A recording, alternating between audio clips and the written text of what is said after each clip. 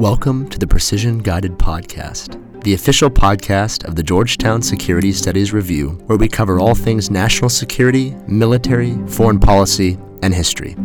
Thank you for joining us. I am your host, Gareth Smythe. This will be a two-part episode with our guest, Dave Diaz, to talk about how the National Security Council and other interagency bodies within the U.S. government deal with pressing international security issues. Dave has served in the national security and foreign policy arena for more than 30 years.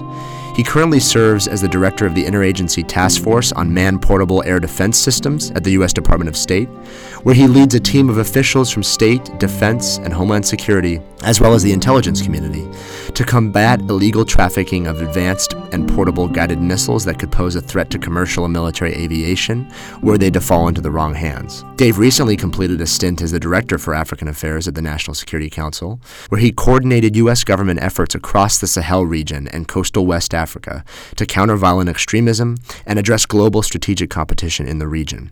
Dave has also worked for the Chairman of the Joint Chiefs of Staff and spent more than a decade as a foreign affairs officer at the U.S. Department of State and Department of Defense.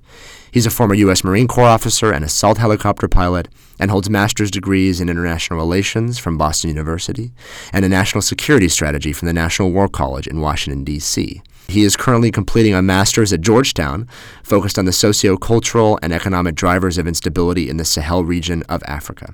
I know that you'll enjoy this illuminating discussion as much as I did. What I really appreciated about Dave's story and the experience that you'll hear is that he really kind of shines a light on what the interagency process looks like in practice. A lot of listeners to this podcast are currently national security students and don't have experience in how interagency entities like the National Security Council or some of the task force that bring together State Department, Department of Homeland Security, or Department of Defense, right? How those entities overcome their bureaucratic cultures and contribute to a shared national security project. You need conveners like Dave that have strategic empathy, that have worked in these different entities and know what drives them, and who are laser focused on supporting the mission of the government in service of the American taxpayer. And so what I hope you get from the discussion was how someone who is dealing with all of these different inputs and drivers, right, the appropriations process, the authorizations process, navigating, as I said previously, the bureaucratic cultures of all these different entities, right, how someone takes all of those inputs and successfully produces the output of U.S. foreign policy and U.S. national security. I'm a firm believer that the interagency process is becoming even more important, given the challenges and the adversaries that the United States faces, and given the fact that many of our adversaries' activities against the United States are falling in between the seams of jurisdiction between federal government agencies. And so this conversation with Dave is incredibly timely to kind of pull back the curtain on how the interagency process works at the United States federal government level. So enjoy. Dave, thank you so much for joining us on the Georgetown Precision Guided Podcast. It is fantastic to have you. It's a real pleasure to be here, Gareth. I'm really excited. And knowing you as I do, Dave, I know our listeners are in for a treat. So I will have already introduced your extensive career in national security just before this conversation.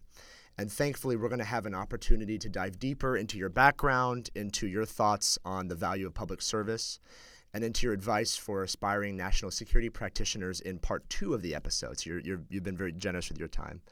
But just kind of diving right into the substance, one of the through lines from your career that our listeners will pick up on is that you have been a leader for quite some time in the interagency process. Through your current position, leading a non-proliferation interagency task force at the State Department, and as a director level at the NSC, you have extensive experience working at the federal interagency level, which is something that I want to spend some time kind of exploring with you on this episode. Great. So it's my sense, Dave, and you can correct me if this is not true, but it's my sense that the complexity and the context sensitivity of some of our modern U.S. national security challenges demand a greater interagency process to address them.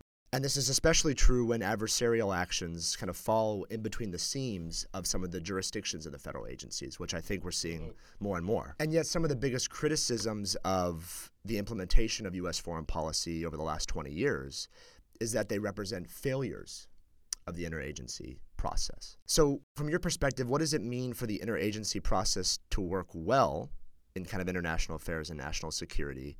And how do you define success in your current role?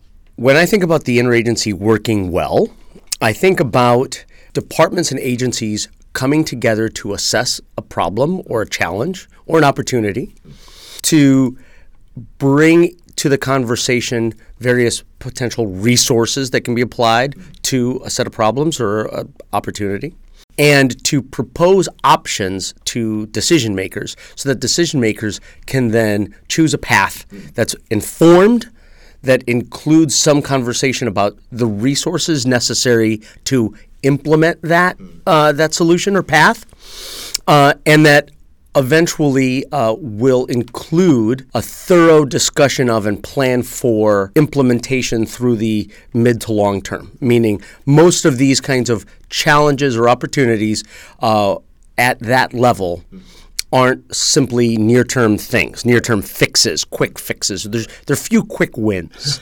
But what there are opportunities to do things over time and to commit effort and resources over time to improve a situation or mitigate some risk. When the interagency is at its best, it's identifying those things hopefully far enough out into the future that you can put in place the plans and the resources and the coordination necessary to fully mitigate a risk or take advantage of an opportunity, et cetera.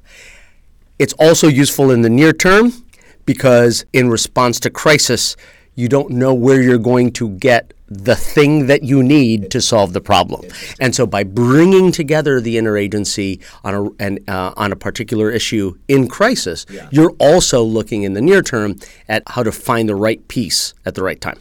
That's fascinating. Thank you for that. With that answer, you've talked to the need for planning for success, particularly when there's a crisis that you can't anticipate, right? How can the federal government, in your perspective, better incentivize a culture of jointness or of interagency, right? Because, I think what you do is you cultivate among the different entities that are on your task force now, you cultivate that culture of jointness or kind of, interagency. And yet, as those of us that have served in federal agencies know, each agency has a very distinct culture, even to the acronyms that it uses to discuss shared problems, right?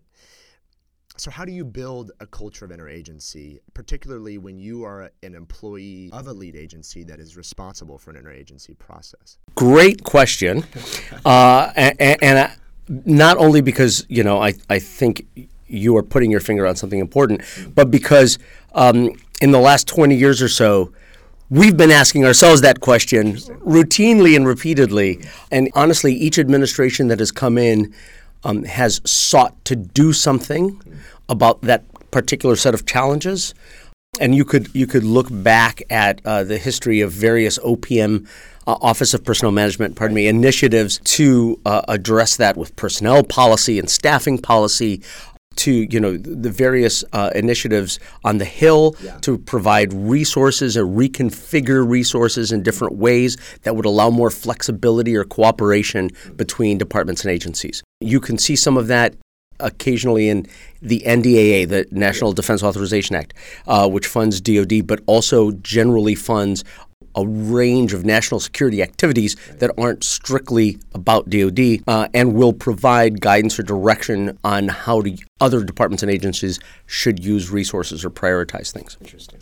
And those funds will be set up in a way sometimes, in limited cases, unfortunately, where they can be used in a flexible way across different departments and agencies or between them. Frankly, that probably could happen more often if there was an established mechanism for doing so and for using the resources that way. Yeah. Generally, what's done right now when it comes to resources in that space that you're asking about is that you'll have like a dual key system where the funds will be provided to one department, but another department will have to agree to the use of those funds, right? And that's to make sure things are coordinated in advance before those funds would be executed. I'm talking a lot about resources, because I think that will either help or hinder your idea of trying to get at more jointness and interagency cooperation. That the more funds remain stovepiped, the harder it is for departments and agencies to collaborate with each other on the implementation of efforts. I really appreciate that answer, and obviously, this is DC, and so resources are king. And I'm really glad you brought up the NDAA and some of the defense appropriation work. Obviously, DoD is kind of the elephant in the room, or choose your large animal in the room. Our interagency failures, when they occur, and obviously not on the task force that you lead, do you think that's a product of inadequate resourcing outside of DoD? Because obviously DoD comes to the table with significant resources. Do you think that in your discussion of the positioning of resources, other agencies can play an outsized role in ensuring that interagency process happens outside of what DoD brings to bear? Different departments and agencies have different resources and missions and organizational cultures and so forth, because they're each tasked to do a different thing. If departments and agencies are to be tasked together to do something, right, the tasking or plan has to include how these departments and agencies will collaborate and how they will bring their various resources together to solve a problem or seize an opportunity. The fact that the former happens often, but the latter happens sometimes less clearly, again, depending on whether it's crisis mode and you really don't have enough time to do that. Hey, we will figure that out later. Let's just put the plan in place and start doing what we can do, that sort of thing, versus let's plan out a 5-year implementation plan for a particular initiative that we want to take. That obviously comes with a slightly different approach on resources. I think the 3 things that we have to think about in addressing this challenge of jointness or cooperation are A, resources, B, sort of responsibility, so that the clarity on who is doing what, how these things fit together, who is supporting whom on what part of a plan might happen this year versus next year. And then the third thing is, I mentioned it earlier regarding OPM and personnel policy, right? Is this idea of rotations or of personnel movement or the ability to detail somebody over there for 6 months on a project or 3 months over here, or maybe we aren't rotating or going on detail, but we will understand that a piece of our responsibility on a daily basis or weekly basis is to interact in goodwill with that office over there, in that other building, wherever it is, because our success is tied to their success. So resources, responsibility, and rotations, or some sort of personnel flexibility. And really, I guess that's the third time I've used that word, I think. Flexibility. Really comes down to flexibility and having an adaptive mindset that says, hey, now we've got this situation. How do we apply the resources we have? How do we adjust our approach? Yeah, I like that. And I think, knowing you, I know we'll trademark many things in this discussion, but I like that. The 3 R's, we'll have to use that. That's very interesting. And I think the sense that I'm getting from you is that your role as kind of the director of an interagency process is really as a translator between the different missions and the goals, both of kind of the body that you lead, but also where each agency contributes individually to that body. What does an average day look like for someone tasked with coordinating that process? Right. So I should say, first off, that I'm an employee of the Department of State and in the Bureau of Political Military Affairs. And I have a great State Department boss, and I am a State Department employee, right? I say that because everybody has to have a home. Everybody has to have a place where they are supported, they're resourced, they're provided guidance and encouragement, etc.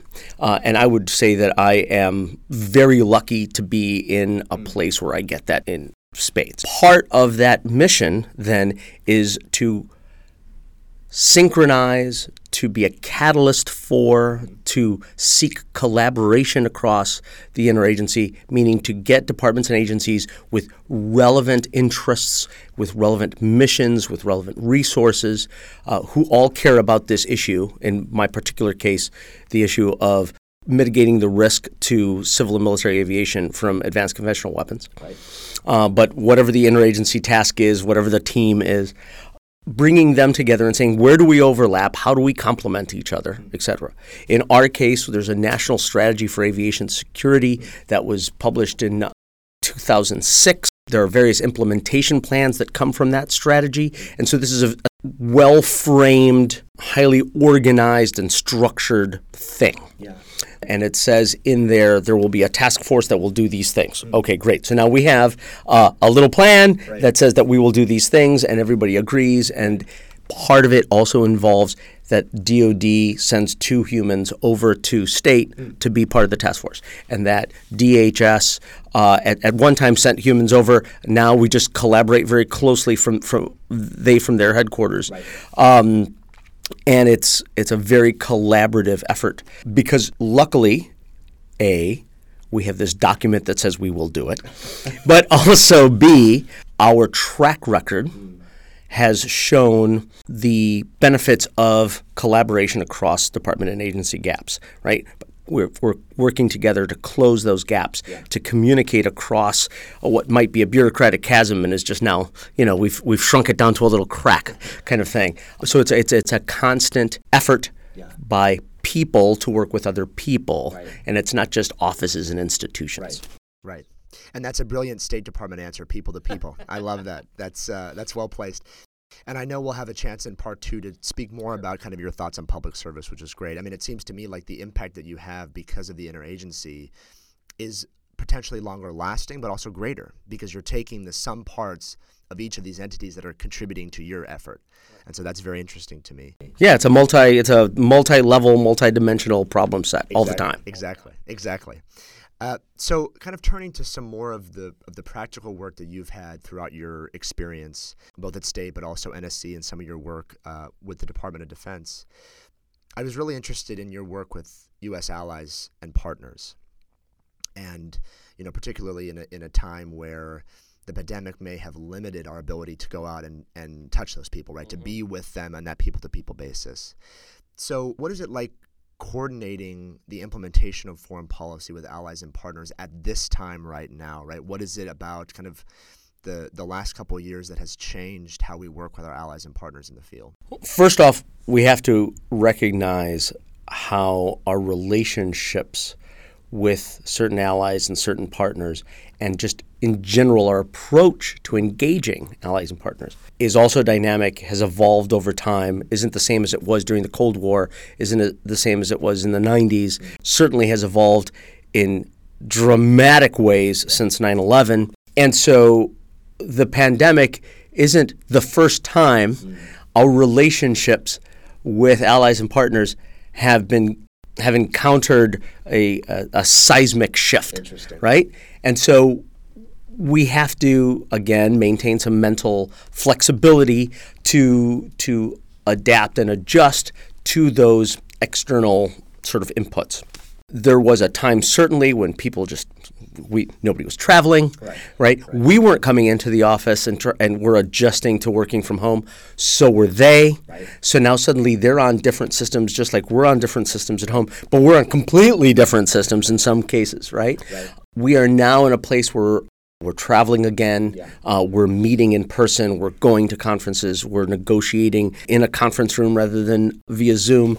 And so the return of that dynamic process, the return of the personal connections that you make with government officials from allied governments, that really adds value. It's essential. It's just not something you do via an exchange of letters, right? That's not making progress, right? You're making progress when you are working things out together, right? And that happens in conversations, and it happens finding the little flexibilities that bring you and your colleagues together to solve a problem. We are now traveling at almost the same rate that we were, I would say, before, which is really fun and exciting, and we feel like we're getting to do stuff.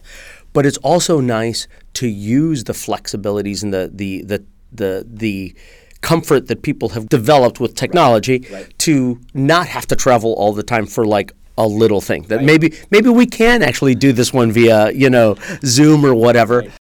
that allows us to do a lot more. So it's opened up a range of activities and engagements that might not have been open before because we're not going to fly all the way over there for that kind of thing. Right. And now we are.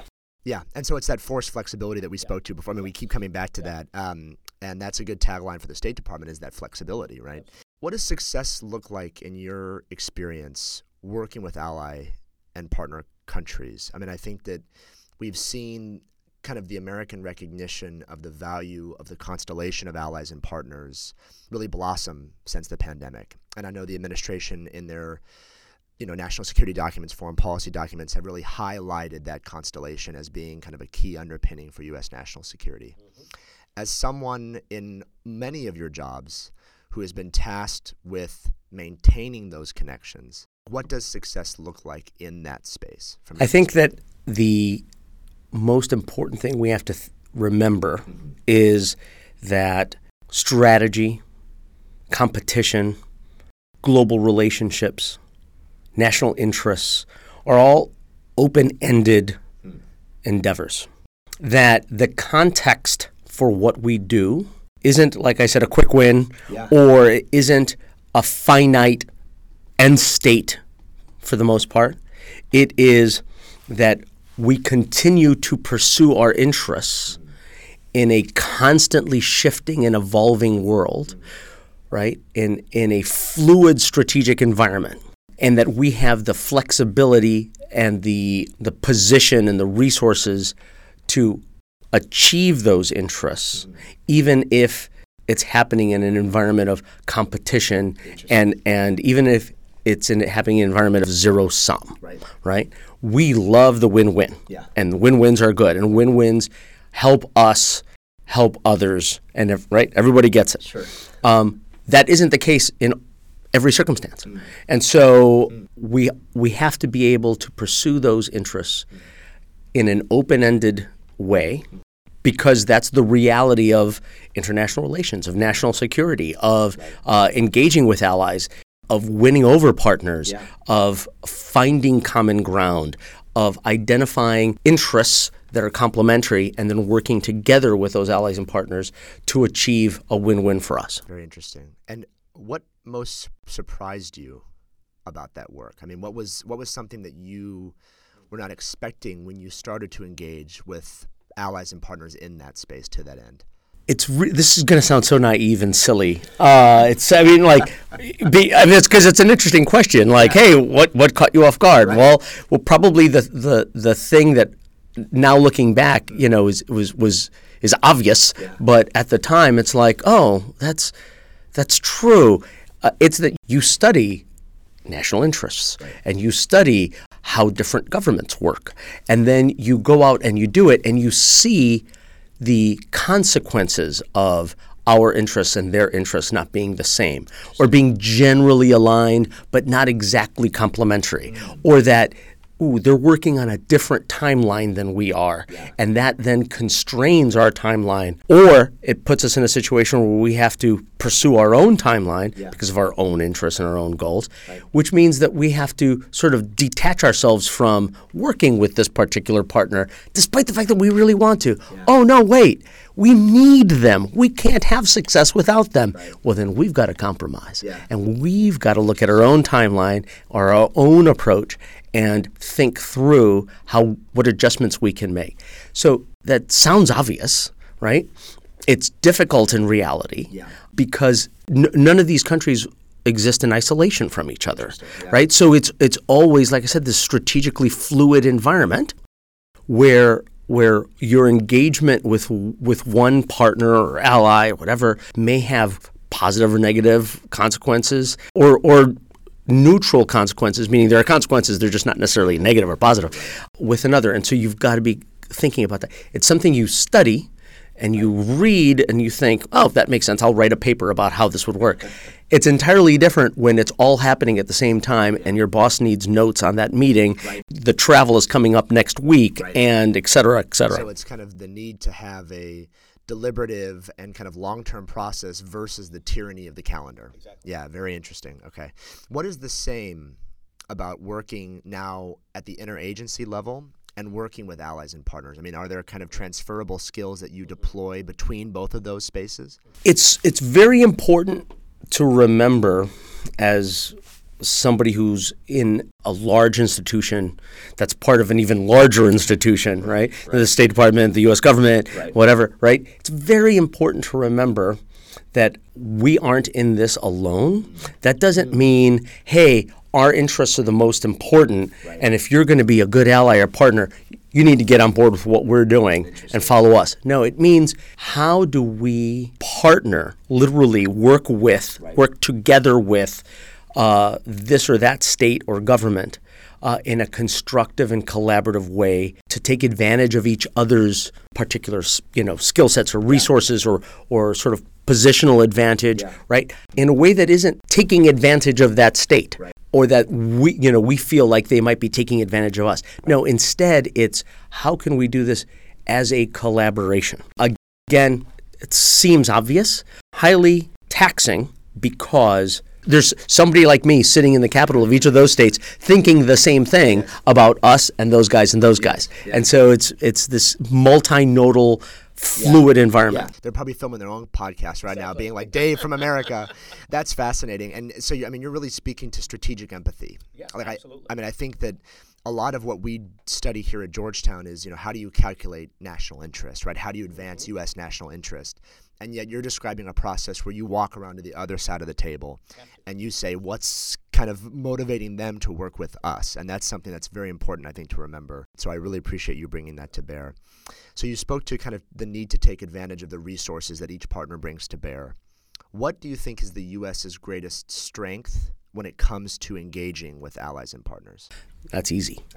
That's great to hear. The greatest strength of the United States in working with allies is clearly what we as a people represent in values, in our historical faith in democracy, in individual freedom, all the things that sort of make America great, right? The truth is, those things do still represent something, not just at home, but abroad.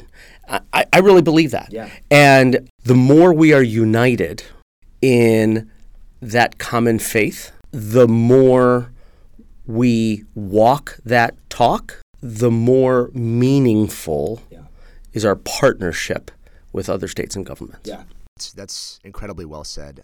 And it seems to me, and I'll be interested in your experience in this regard, it seems to me like often allies and partners serve a role of reminding us of that obligation, of that responsibility. The U.S., if you study history as you have, or you've lived history, we can sometimes forget that charge and that history, or we forget how unique in the world those traditions and those priorities are. Is it your experience that sometimes, allies and partners play that important role of kind of reminding us of our own role? Both explicitly and implicitly. In other words, I have had in both formal and informal conversations with representatives from other governments, I've had them say, Dave, we understand your position. We understand the American position. Yeah. We respect that position. Sure. And we also know that you have a long history of respecting ours. And that's, that gives one pause. Yeah. Like, I better make sure that I am doing and saying things in such a way that actually does respect your position. Interesting. And those are those people-to-people connections that you spoke to. That's fascinating. So I want to do something a little different now, Dave, after we've kind of had this great discussion of the interagency and also some tenets of diplomacy. So you served for a year as the Director for African Affairs at the National Security Council, where you worked on kind of counterterrorism and a great power competition in the Sahel region. I think a lot of students obviously know about the National Security Council, and they have kind of images of how it works and what it does in their mind or from some of the stuff that they're studying. I'm really interested in kind of drilling down from you what exactly kind of a day looks like when NSC is kind of reacting to events and then trying to coordinate across the interagency a government response. So let's take a hypothetical situation. Let's say that there's some of pop-up event like a coup maybe in the region that you were working in, right? And I think that's a good case study because it kind of pops up, right? It happens. Right. You become aware of the information. Walk us through the kind of the short and the medium term actions as a director at the National Security Council when something of a crisis kind of pops up and shows itself. What does that look like? So one has to first understand that happens in the context of all the other things going on at the NSC, right? So you don't, it's not like in the movies where you're in bed and the phone rings and it's like there's been a coup in blankety blank and you're like, okay, I'll be right there, and then you drive in and then like everything else falls away and there's never another thing, right? Like in the movies, there's never like, oh hey, where's that memo?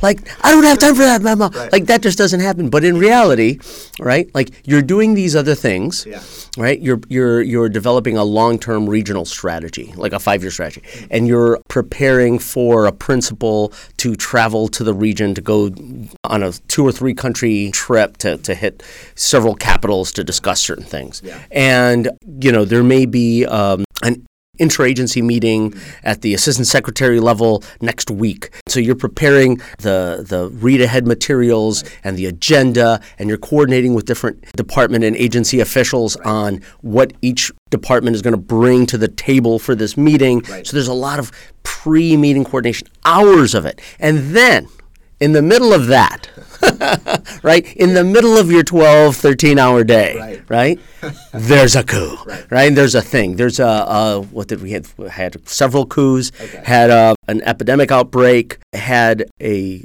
volcanic eruption. Oh my gosh. Yeah, so you can maybe see some of these things happening, right? You might be getting some reports about certain developments and certain signals that, certain leaders are giving off. So you might or you might not. Right.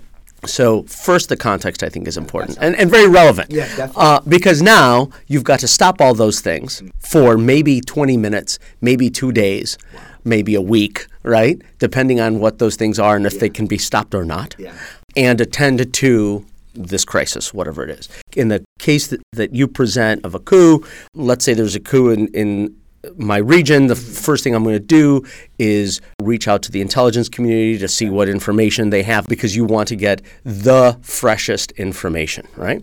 We're going to reach out to the U.S. Embassy in that capital to find out what's going on.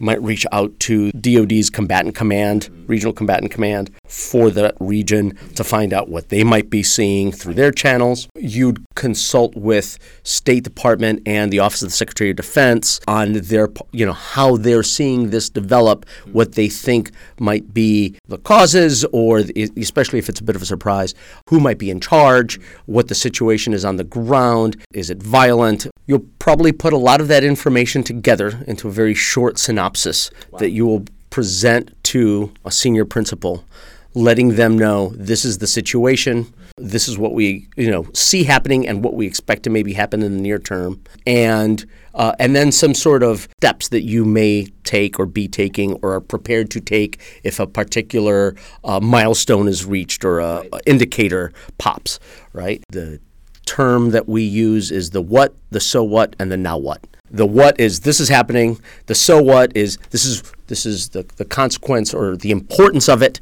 right? It's not just a little like one sentence factual data update. That's the what. It's the implications is the so what, and then the now what, right? So this is what we're going to do about it, or what we're prepared to do about it if we find out that X is happening or Y. Depending on the country, depending on the region, we might also talk to neighboring countries. So everything I just described, we might also talk to the U.S. Embassy in the neighboring countries, right? Depending on the situation, right? Is it something that's happening along a border? We might also talk to other allies that might have a historical relationship with that country, right? So if it's in Francophone Africa, we might go talk to Paris. The key is that there's a lot of nodes in the network, and everybody above you wants to get as much information as could be available instantly, right?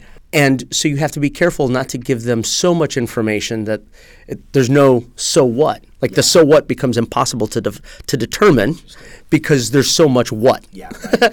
So filtering out the noise, getting to the nuggets, right? That's the what, and then understanding what are the implications for U.S. interests, for U.S. citizens in the region or anything like that. That's the immediate response. Okay. After that, you're probably going to, depending on how the situation develops, again, I mean, every situation is different, but assuming that this is going to develop into some sort of short-term instability, right, that could lead to violence, or short-term instability that could be internally stabilized by the actors, you will probably have what we call a small group.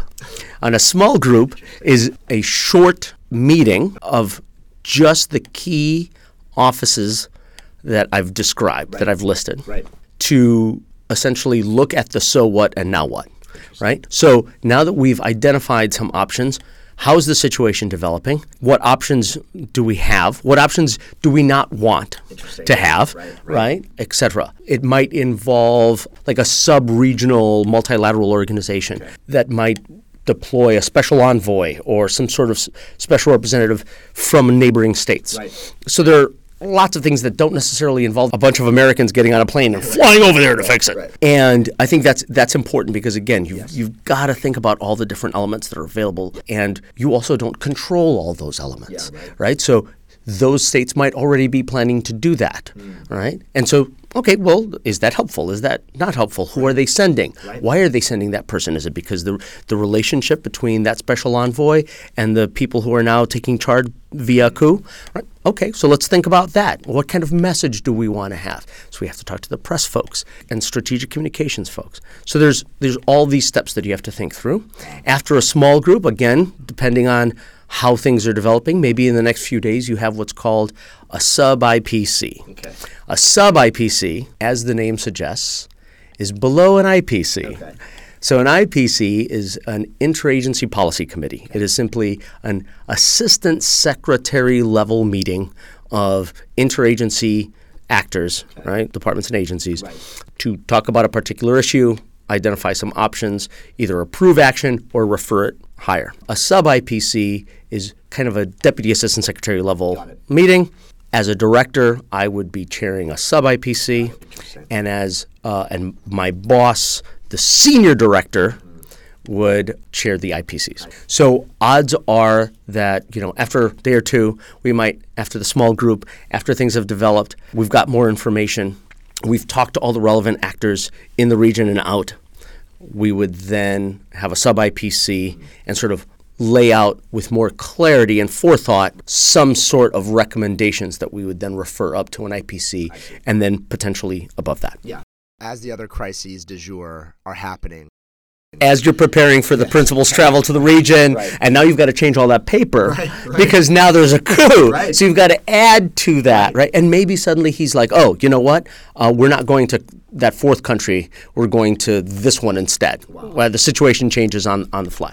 And then maybe you postpone that other IPC that you had scheduled for Friday. That's going to slide a week maybe because, I got to go home and sleep at some point. And it seems to me like you can't develop those relationships in the crisis. Oh, no. So, I mean, you can't prepare for these things to happen. So, like, what's your strategy for relationship building so that, right of boom, you have those relationships in place to then do that job with the allies, with the partners, with the countries, with the strategic communicators? Like, how do you navigate building those relationships?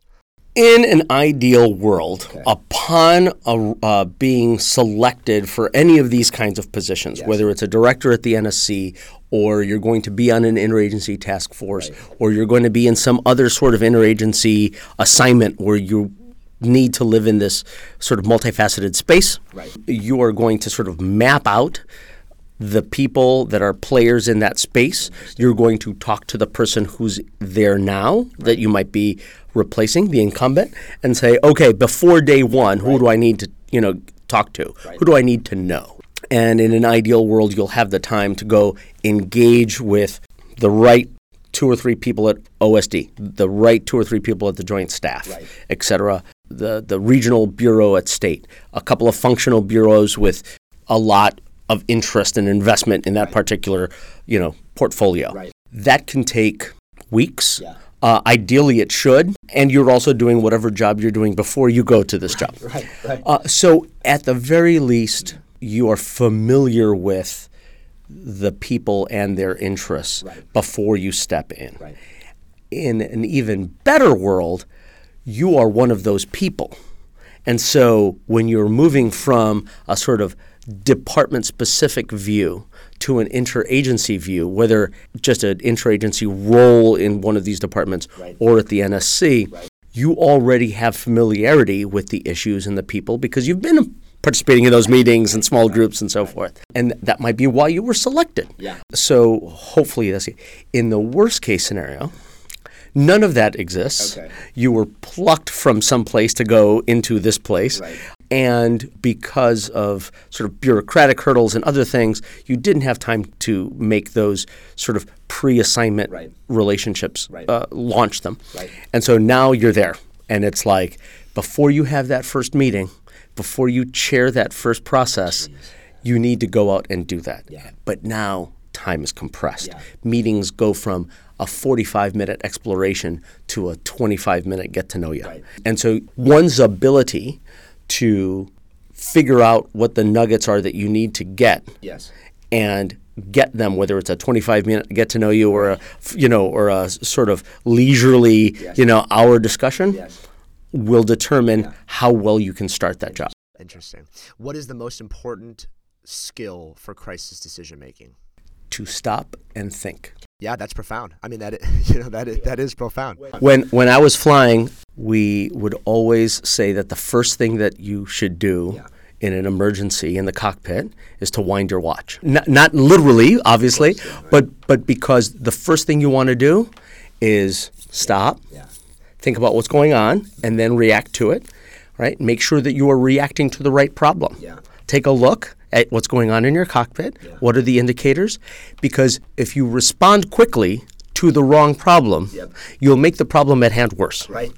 So stop and think. Finally, Dave, what surprised you the most about working at the National Security Council? I mean, you spoke to what surprised you about the ally and partner work, right? Which, you said kind of seemed obvious but wasn't at the time. Is there kind of a similar lesson from NSC that you really remember, wow, I thought A and it was B? The first thing that popped in my head as you started asking that question, and so I will answer with it because it was the instinct, was the people. The quality of the people around you, their knowledge, their expertise, their commitment and dedication, their sense of hard work and just relentlessness, their sense of camaraderie, their sense of shared experience, the almost universal desire for win-win across the organization. The people really make that experience special. I'll tell you this one little personal story. When I was 17, I was in a high school history class about America's experience in the Vietnam War. And there was a segment of the course that covered the role of the National Security Council in advising Kennedy, Johnson, and Nixon, and how the role of the NSC evolved based on the individual president, their relationship with the NSC, the profile of the war in the lives of the American people, etc. And I remember sitting there and being 17 and saying, that is so cool. I want to work at that place, right? And I was really turned on by the idea that people could be taken from departments and agencies across the government, put in this little beehive, and asked to make assessments and recommendations that would determine how the executive branch deals with the world. How cool is that?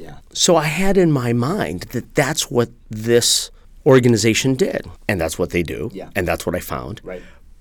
But that wasn't the coolest part. The coolest part is the people where they're doing it with you. That's really something. Well said, and that's a really great way to kind of segue into part 2 of the episode, which will focus more on those individual public servants. Well, this has been a really illuminating discussion, Dave. I think learning more about what makes the interagency process work, learning what working with allies and partners looks like in practice, and I think kind of exploring how NSC kind of navigates its charge of, as you said, kind of charting the executive course for the world. I mean, this has been a really illuminating discussion for students that are kind of hearing about these things in a formal practice, but obviously that can differ from the way that they actually exist. So I really appreciate your time and your expertise, and I hope folks will stay tuned for part 2 of our episode. It's a pleasure, Gareth. Thank you for listening to the Precision Guided Podcast. Follow the Georgetown Security Studies Review on social media to stay up to date on the latest podcast episodes and GSSR content. You can find us on Twitter, Facebook, and LinkedIn, or you can visit our website at georgetownsecuritystutiesreview.org. Now, as a reminder, the views expressed on this podcast are the views of the participants alone and do not represent the views or opinions of the United States government, Georgetown University, the Precision Guided Podcast, or any other entity. Hope to have you join us for part 2 of this episode with Dave Diaz, where we get into more of his thoughts on starting or maximizing a career in national security and public service.